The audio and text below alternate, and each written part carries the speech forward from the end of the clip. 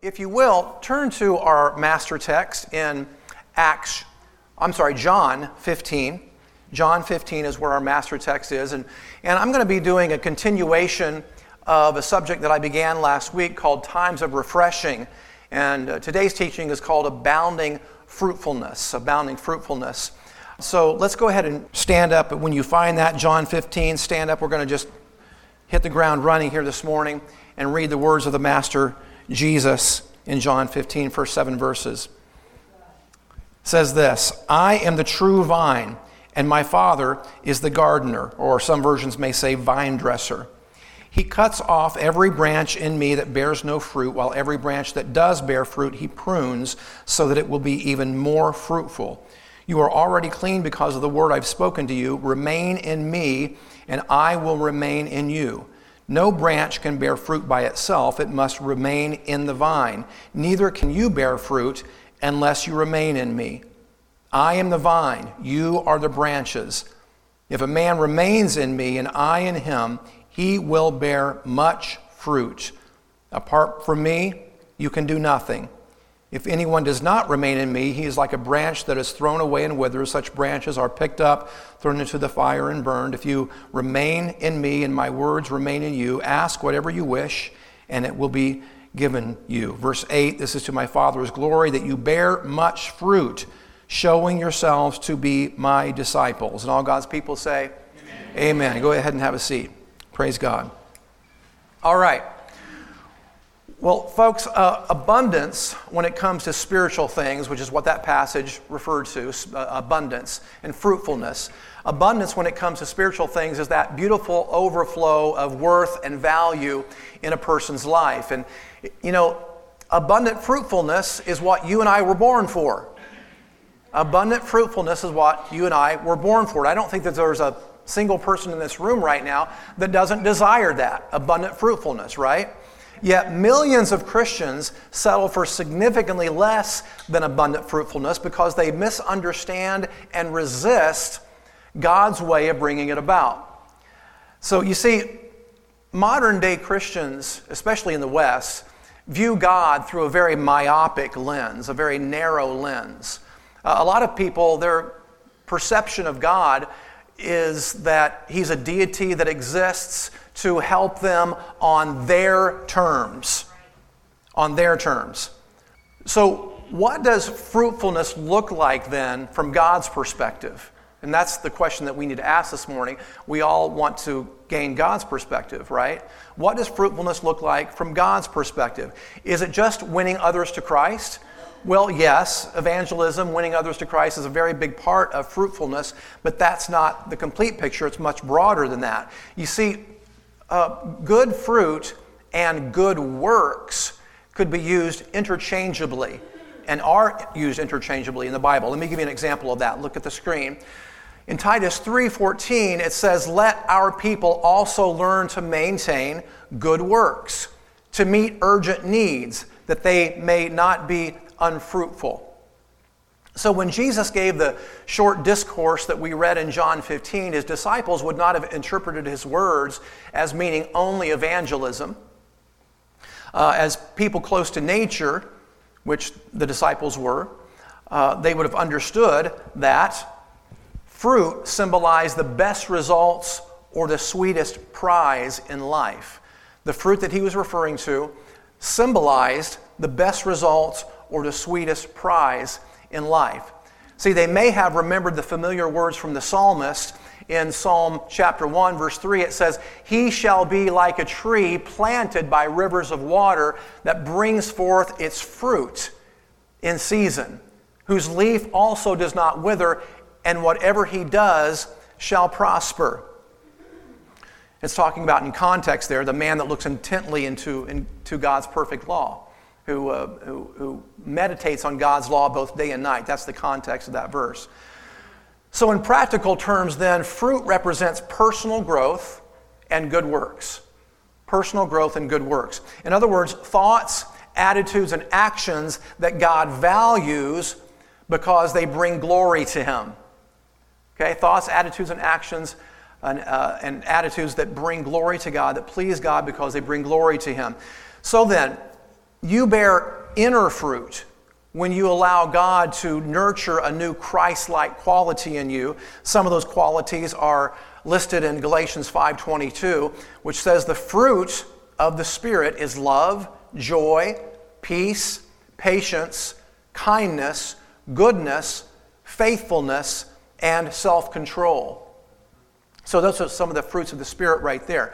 So you bear inner fruit when you allow God to nurture some of these Christ-like qualities in you. You bear outward fruit when you allow God to work through you to touch someone else's life and bring glory to Him. So a key concept that I want you to get for this morning is this: the Father wants more fruit from us, so much that He actively tends our lives so we will be moving up from barren to a productive branch, from an empty basket to an overflowing one. Amen? And listen, more fruit is always possible. Why? Because this is what we were born for. We were born to bear fruit. And even more fruit after that. And even much more fruit after that. This should be an ongoing process for our entire lives. As a matter of fact, you're familiar with this verse, I think, Ephesians 2:10. For we are God's handiwork, or in some versions say workmanship, created in Christ Jesus to do good works, which God had prepared in advance for us to do. Created in Christ Jesus to do good works. So, on that note then, I'd like your help this morning on something. I want you to evaluate, if you will, the fruit bearing that you see in the Christian world today, and just give me a percentage. How many Christians? Give me a percentage. How many Christians would you say are bearing little or no fruit today? Just somebody shout out a number. 90%. Okay. 95. I heard 70% as well. So you're saying a vast majority of Christians today are bearing little or no fruit. Okay. How many are bearing some fruit, would you say? 50%? So you're thinking worldwide, not just in the United States? Let's restrict it to the United States, because that's the world we live in. What's a percentage that you would say of Western Christians who are producing some fruit? 40, I heard 40 and 50, I heard 60, 25. Okay, very good. What was that? What's the price, Bob? Well, here's my next question. What percentage would you say are producing much fruit? 5%? 1%? 30%, I heard. Okay, so the consensus that I'm hearing from you is a majority of Western Christians are producing little or no fruit. There's a moderate amount of people that are producing some fruit, according to what you're saying. And I'm agreeing with you, by the way. And there's a small minority of Christians that are producing abundant fruit. All right, so that was a good exercise. Let me ask you this then. Don't answer this out loud. Where do you fit in that scenario? Where do you fit in that scenario? See, if you suspect that your branches are producing little or no fruit, this teaching is for you. And if you suspect that you are producing some fruit, but that you could be producing a whole lot more, this teaching is definitely for you. All right, so back to our master text in John 15 then. I want to give you a couple of concepts here about what Jesus was conveying about fruitfulness.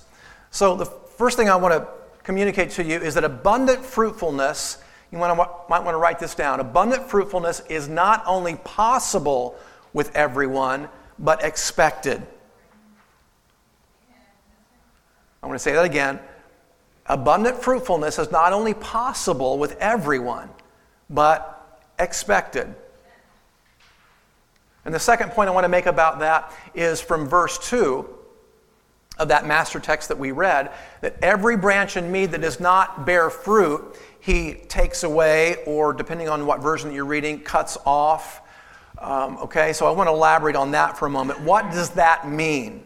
Because I think it's very important that we get our heads around what that means, because some people have interpreted that to mean that if you're not bearing good fruit, you can't be a Christian. but I want you to focus in on something that passage says. Notice that it says that every branch in me, Jesus said. Every branch in me.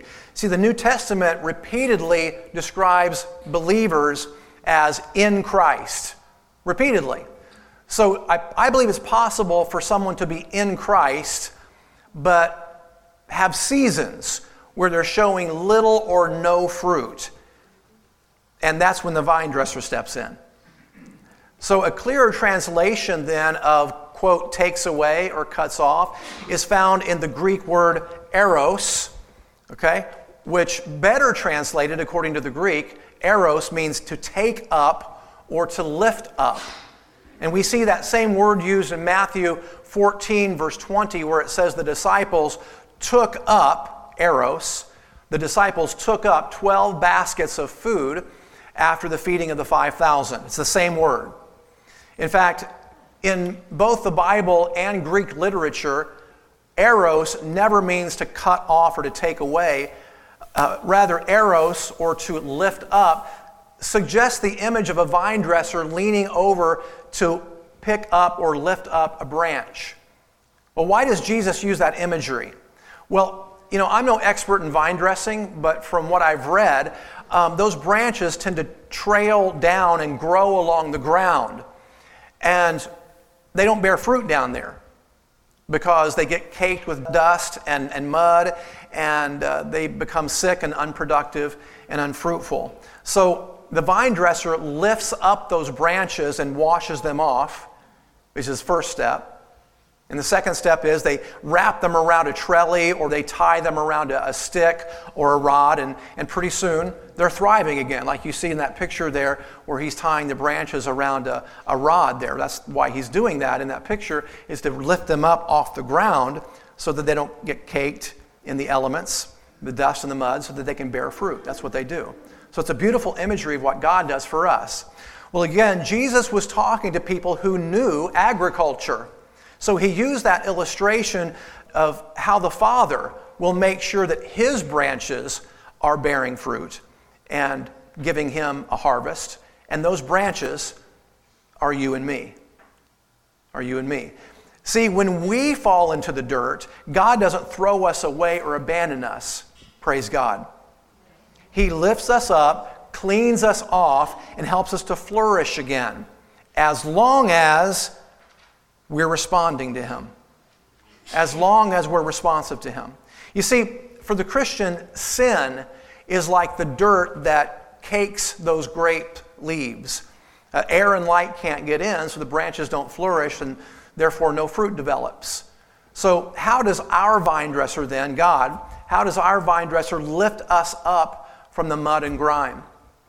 How does he move our branch from barren to beautiful so that we can bear fruit? Well, this is the best news that you probably didn't want to hear. Here's our second key concept for this morning. If your life consistently bears no fruit, God will intervene to discipline you. All right, so bear with me here for the next little bit. See, if necessary, God will use painful measures to bring us to repentance. His purpose is to cleanse us and free us from our sinful patterns so that we begin living a life, an abundant life, that brings glory to him. And discipline is what happens, ladies and gentlemen, when the vine dresser lovingly steps in to lift us up and attempts to deliver us from our sinful pursuits. Is that wonderful news? Amen. Now, you've heard about tough love before, right? How sometimes we need to administer tough love. God does the same thing sometimes. In Deuteronomy 8:5, it says, "As a man disciplines his son, so the Lord your God disciplines you." Now, don't get me wrong. We all sin from time to time. The Bible says that we all fail in many ways, okay? But what I'm talking about here where discipline is concerned is chronic sin problems, unconfronted behavior or attitudes that's blighting your life. So let me give you another scripture along those lines. Hebrews 12, verses 5 and 6 says, "My son, do not take lightly the discipline of the Lord, and do not lose heart when he rebukes you. For the Lord disciplines the one he loves, and he scourges every son that he receives." He scourges everyone that he receives as a son. All right. There's three important elements that I want to bring out about that passage in Hebrews right there. Three important points that we're going to elaborate on here for the next few minutes. The first one is this: God is the source of all discipline. God is the source of all discipline. And secondly, God disciplines all believers, all of his children. He disciplines from time to time. He also always acts out of love. Now, before we proceed, let me ask the question here. Why would God ever want to bring pain, even small amounts of it? Well, it's to get our attention.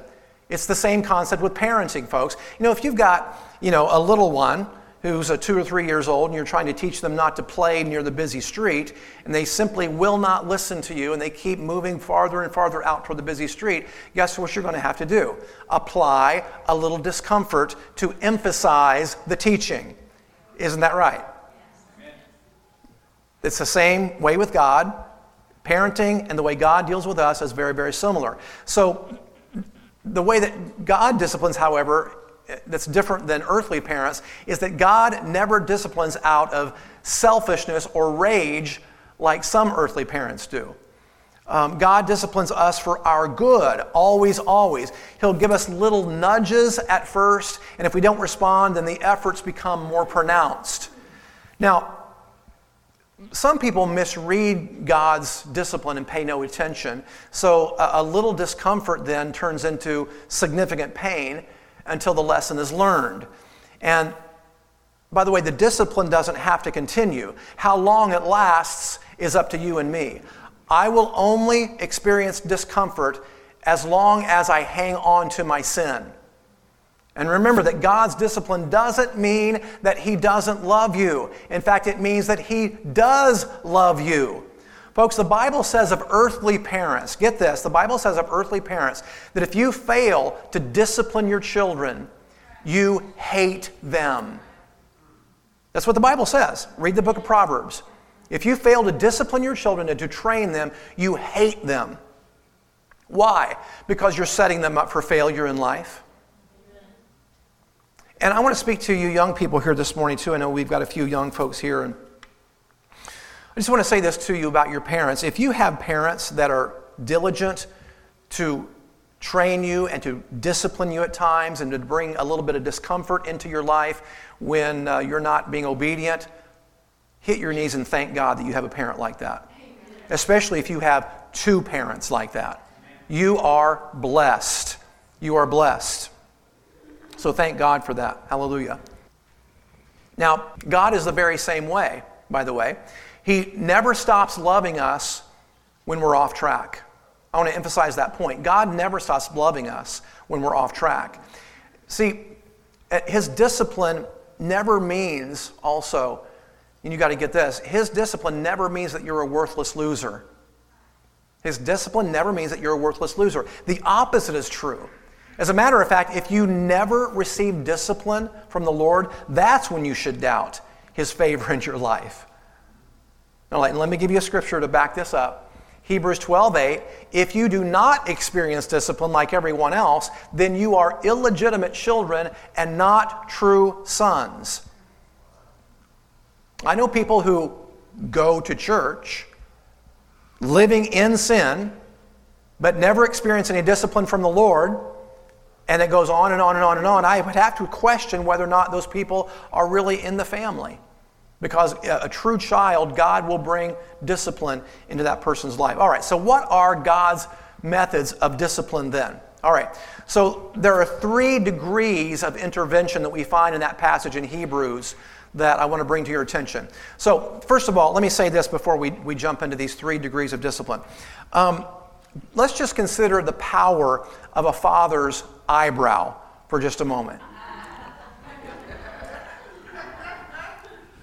I bet some of you had fathers that simply with the raise of an eyebrow, could snap you to attention just like that. Because you knew what was about to come if you didn't respond, right? Okay? So what are God's methods then? Well, let me ask you a question. Can you look back over your walk with God and see very clearly that a sinful behavior that you used to be caught up in is no longer an issue? Are there thoughts, attitudes, habits that used to dominate your life that don't anymore? Well, if the answer is yes, then you're probably making progress. You're moving upward and onward with the Lord and bearing some fruit, praise God.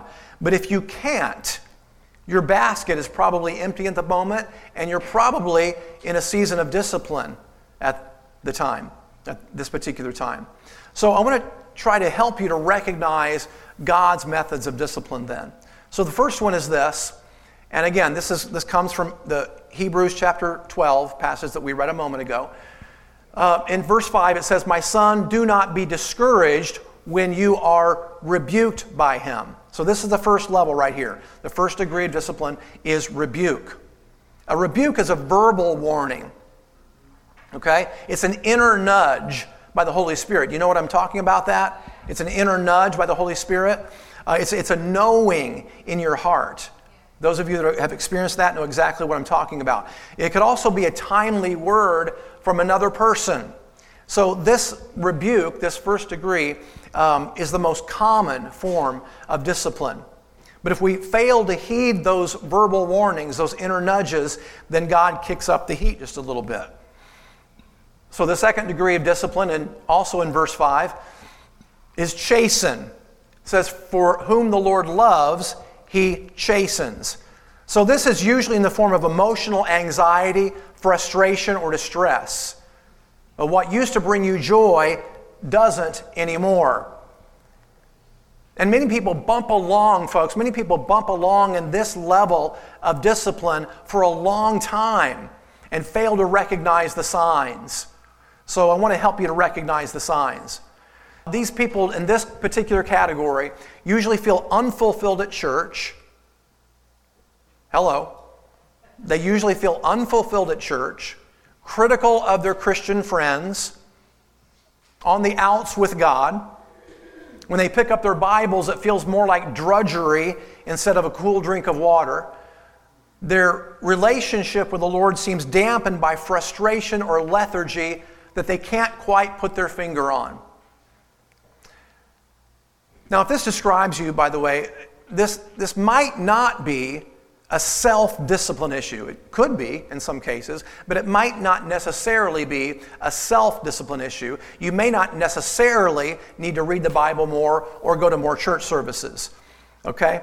What you need to do is look for signs of ongoing sin in your life. And it might not always be a big, grotesque type of sin.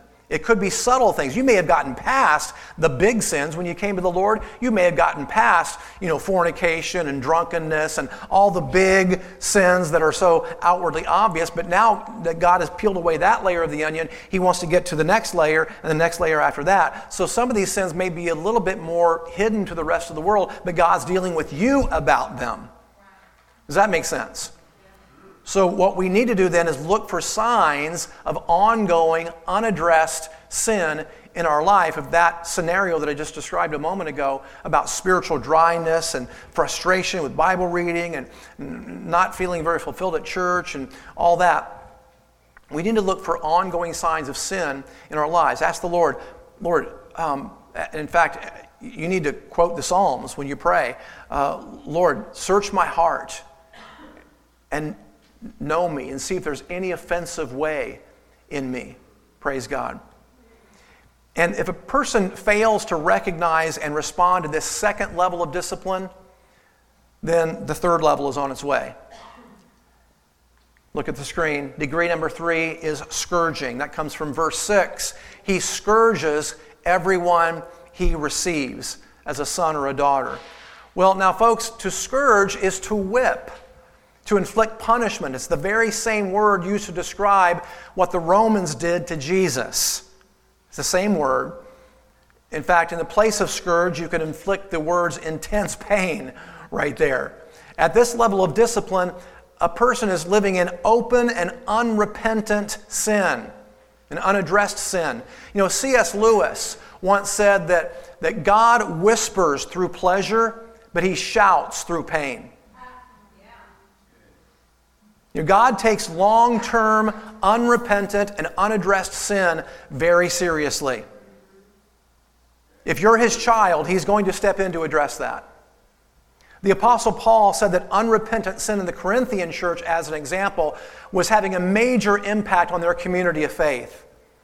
And church members were living in open and terrible sins and sharing the Lord's table, the communion table, like it was no big deal. And Paul said that their acts were bringing judgment upon themselves. That's referenced in 1 Corinthians 11, verse 30, where it says, "That is why many of you are weak and sick, and some have even died." We need to take that very, very soberly and seriously. See, folks, this wasn't happening in just the Corinthian church. This is a New Testament concept. So this is happening today in churches all over America, all over the world, in Christians all over America in the world. This is happening today. And since so many Christians acknowledge that they're bearing no fruit and producing no fruit for God, could it be that many are suffering dire consequences as a result? Now, I'm very aware that I'm wading into deep weeds right now, so I probably need to make some cautionary statements right here just for clarification's sake. So here's some must-knows about God's methods. Okay, the first one is this: God will never hurt an innocent person to indirectly discipline a sinning person. In other words, God's not going to strike your child with cancer if you're out running around and having an affair. Okay? He deals with you personally. Okay? So that's the first one. The second one is this: when God does discipline, it's never out of impatience or a mean spirit. We have to understand that when God disciplines severely, it's always because of righteous judgment. See, in the Bible, for example, there were several times when God did indeed strike people with sickness, but always it was because of an act of judgment. Okay? See, God never does that sort of thing to people who are living righteously just to humble them further or something. God's ways are always good and just and righteous. Now, you may ask the question, okay, well, what about Job then? Well, I don't have time to elaborate on Job this morning. I've taught on Job several times. I just suffice it to say for this morning that the book of Job is probably one of the most misunderstood books in the entire Bible. And I've taught on that at least 3 or 4 times. So if you have questions about Job, why don't you let me know, and I'll send you the audio link to the teachings from our website where I address Job in a lot of detail. And that will help you to understand how misunderstood as a culture the book of Job is, again, in this culture. Another thing that I want to address here too as a clarifying remark is natural circumstances. Just because, well, let me say this. For those people that smoke cigarettes, as an example, and they come down with emphysema or lung cancer, it's not that God is disciplining them and bringing sickness upon them. That's just a natural outcome of some bad choices. That's all. And the devil didn't do it to them. They kind of did it to themselves, didn't they? Right? Okay, so we need to factor those things in as well. And we live in a fallen world. Sometimes things happen that we can't control. They're outside of our control. Sometimes collateral damage happens from other people. And also I have to address tribulation. Sometimes tribulation happens. Persecution also happens. The Bible says in this world you will have tribulation from time to time. You will have frustrations and challenges from time to time. And those who desire to live righteously, the Bible says, will be persecuted. So when you're being persecuted, it doesn't mean that God is chastising you. As a matter of fact, when we're persecuted for righteousness' sake, the Bible says we're blessed. Okay, so we have to factor all those things in as well and discern what you're going through, whether or not it's just a natural outcome of a bad choice I've made. Is this persecution? Is this just a natural frustration of life? Or is this God's chastening? And sometimes that's difficult to discern, and that's why you have to go before the Lord and search your heart and let God search your heart and see if there's any offensive way in me, Lord, and see if there's something that you need to address before the Lord. Does that make sense? All right, another clarification. God always offers opportunities to respond to Him right up until death. You know, God is the God of second chances and third chances and fourth chances and 450,000 chances. As long as you're alive, as long as you're breathing, you get another chance. I don't care if you've crossed if you went around the same mountain 1,364 times. God's ready to take you around yet another one until you learn your lesson. And that's why there's some people that are 50 years old in the Lord. They've been serving the Lord for 50 years. They're still in second grade spiritually because they've not learned their lesson. And God just says, okay, you don't ultimately fail in this life. I'm just going to take you around the mountain again. And maybe this time you'll pass. And that would be the hope. God never gives you an F on the paper. He puts an R on your paper for redo. Okay? Praise God. He's so merciful that way. All right? So once again, God always offers opportunities to respond to Him right up until death because He's a God of wonderful grace.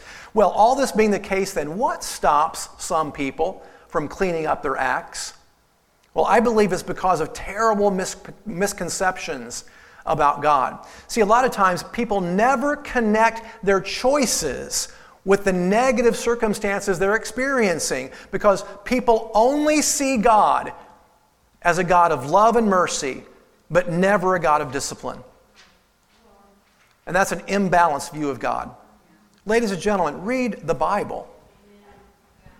For every one time the Bible mentions God's love and mercy, it mentions His discipline and wrath twice. Boy, it got quiet in here. You liked that one, didn't you? God is a God of discipline. The Bible says that judgment begins with the house of God. Judgment begins with the house of God. So I want to say that again. A lot of times people never connect the negative experiences they're going through with the choices that they make because we've been conditioned to think of God as a God of love and mercy only, but never a God of discipline. And that's a very imbalanced view of God from the Scriptures. So, do you recognize yourself in any of these misguided statements? Now, I'm about to smash some sacred cows here because, honestly, we live in a church culture now. Listen, seriously, we live in a church culture now that's a mile wide and an inch deep. So we have all these misconceptions about God. I can't even count them a number of people that I've met that go to church. They go to church regularly, but they have no idea what the Bible says. They are so biblically illiterate, it's unbelievable to me. How people can spend 30 years in the Bible and 30 years in church and not know the Bible any better than they do. Because either the church that they go to is very shallow and doesn't really dive into the deep things of the Word, and or they don't read the Word for themselves. So I'm going to address some misguided attitudes right now that are really born out of biblical illiteracy. So you ready? Okay, this first one is this. The pain and negative circumstances in my life are a result of natural consequences or fate. They're not connected to my choices. I kind of already addressed that one already. The next one is this. If God does discipline me somehow, it would probably be a one-time deal. He's much too forgiving for it to be ongoing. Wrong.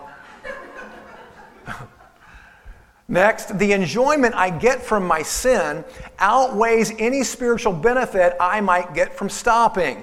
That's also very wrong.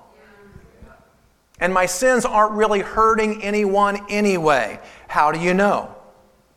How do you know that you're not passing down generational trends to your children?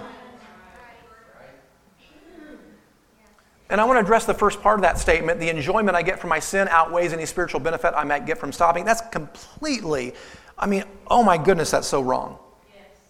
Because God wants to bless you. He only wants to take certain things away from you that are harming you. That are harming you. And replace it with something that's good. He wants to give you love, joy, peace. And he wants to give you a fulfilling life. Jesus said in John 10:10, the devil comes to steal, kill, and destroy. But I've come, Jesus said, that you may have life and have it how? More abundantly. That's his hope for you. That's his desire for you to live a more abundant life. But in order for you to live a more abundant life, you're going to have to give up some things that are harming you, that are sinful, that don't bring God glory, that are like the ball and chain in your life that are keeping you from the greater realms of God's blessing and favor in your life. Okay, I've got a few more. Here's another one. I can't help myself. That's a big X. That's not what the Bible says. The Bible says that God is giving you everything that you need for life and godliness. So go back to the quote. I can't help myself. The problem goes back to my childhood. So why wouldn't God extend grace instead of discipline? Well, folks, listen. He has extended grace. The grace of God, says the book of Titus, teaches us to say no to sin and worldly passions and to live a self-controlled, upright, and godly life in this present age. That's a concept of grace right there that most of the church today does not know. Most people today think grace means that I can do whatever I want and God forgives me. Well, grace does mean that it's unmerited favor, so you get the forgiveness that you don't deserve and you don't get the punishment that you do deserve. That's one definition of grace. But the book of Titus tells us that the grace of God has appeared to all men, that teaches us to say no to ungodliness and worldly passions and to live a self-controlled, upright, and godly life in this present age. If you've made Jesus your Lord, you have the Spirit of God living in you, you have the power through His grace to say no to ungodliness and worldly passions and live a self-controlled and upright life in this present age. So that thing right there, I can't help myself, completely false. Completely, that's an excuse. An excuse to keep going in your sin and selfishness. Next one. Just because I'm sinning doesn't mean I can't do something for God. Hey, God uses crooked sticks, right? We can't all be Billy Grahams, you know. The Bible also tells us that in extravagant houses there are articles both for extravagant use and also ones for common use. There's vases for beautifying a house, and then there's trash cans. That's what that's referring to.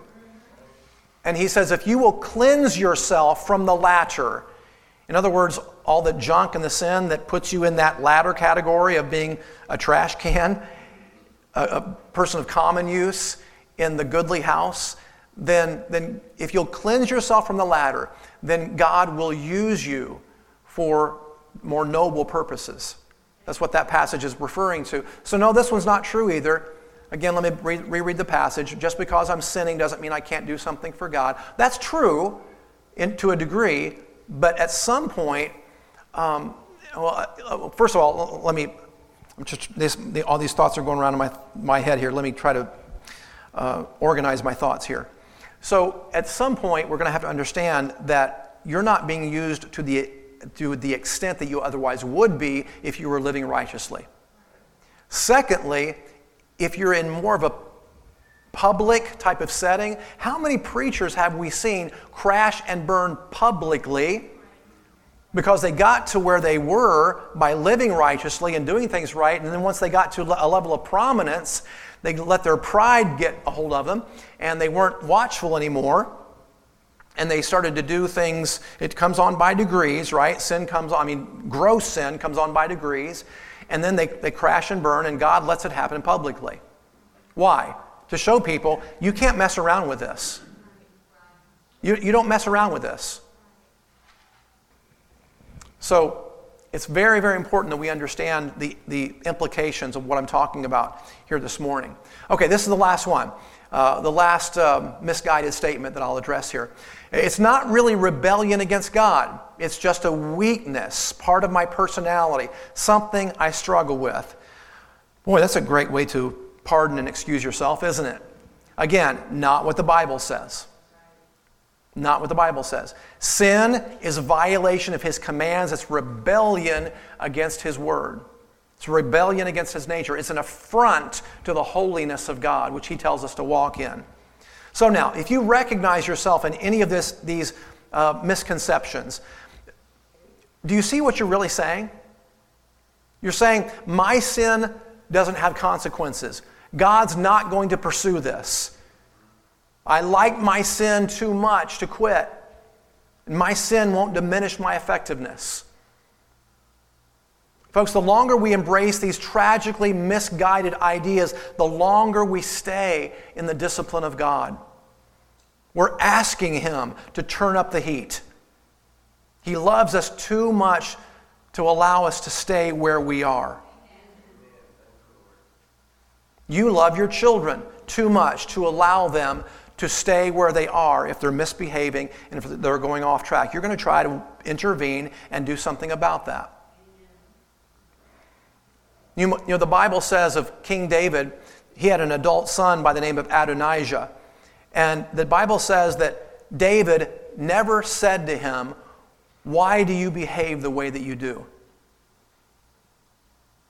That's not the kind of parent you want to be, is it? Even with your adult children, if you see them careening off course, you want to step in and say, "Why are you doing this?" Right? God is the same toward us, folks. He's going to step in and not allow us to stay where we are if we're off track.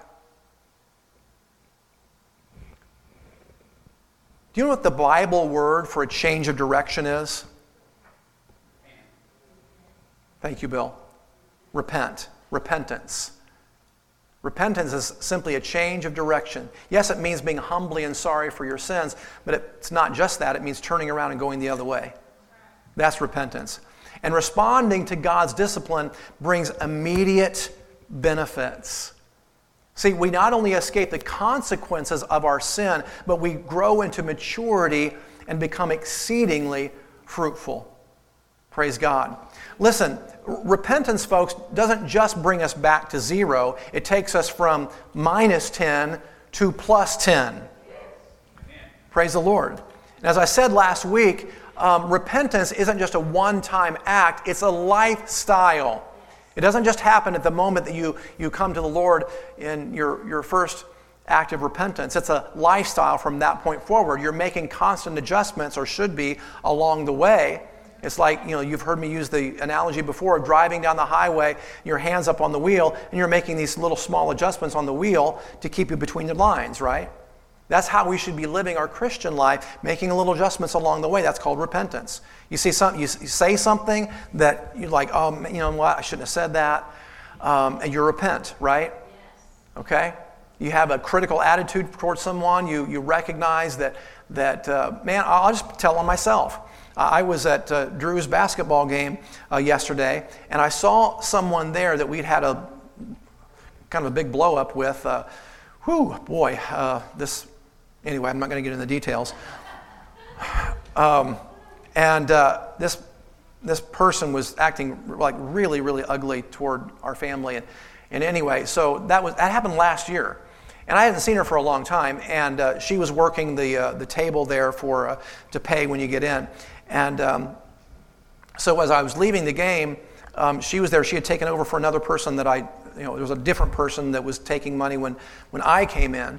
So when I left, she was sitting there. I had to walk right by her, and I went, "Hey." Right, sort of politely. I wanted to be polite, but it's like I could feel that thing in my heart, like, oh yeah, oh, it's you. Hey. And I wasn't 10 steps out the door, and the Lord said, "Did you notice that?" Yeah. There you go. So if you're paying attention, if you're walking with the Lord, if you're being transparent before Him, He will point things out, and you're going to have to go, "Oh, yeah, Lord, I did see that. Please forgive me." And then you're going to have to ask, Lord, is there anything I need to do in that relationship? Is there anything, do I need to approach her? So, questions like that you need to ask, because it's not just about the big, ugly, gross, socially unacceptable sins. God wants to take his work deeper and deeper and deeper in you all the time. Praise God. So again, as I said, repentance isn't just a one-time act. It should be a lifestyle. And look, repentance precedes the presence of Jesus being sent to us so that, as we talked about last week in the book of Acts, times of refreshing may come. Hallelujah. So, look, once you learn this truth and experience it for yourself, you'll probably wonder how you could have resisted your Father's kindness for so long and at such cost. Look at the wasted years. It's time to get up out of the mud, ladies and gentlemen, and allow your vine dresser to take you to a place of abundant fruitfulness this year. Amen. Praise God. Stand and pray with me, please. You've been listening to the teaching ministry of Pastor Andy Robbins and Blessed Life Fellowship. For more teaching and ministry resources, go to the church website at www.blessedlifefellowship.org. Thanks for listening, and may God's grace and favor shine on you.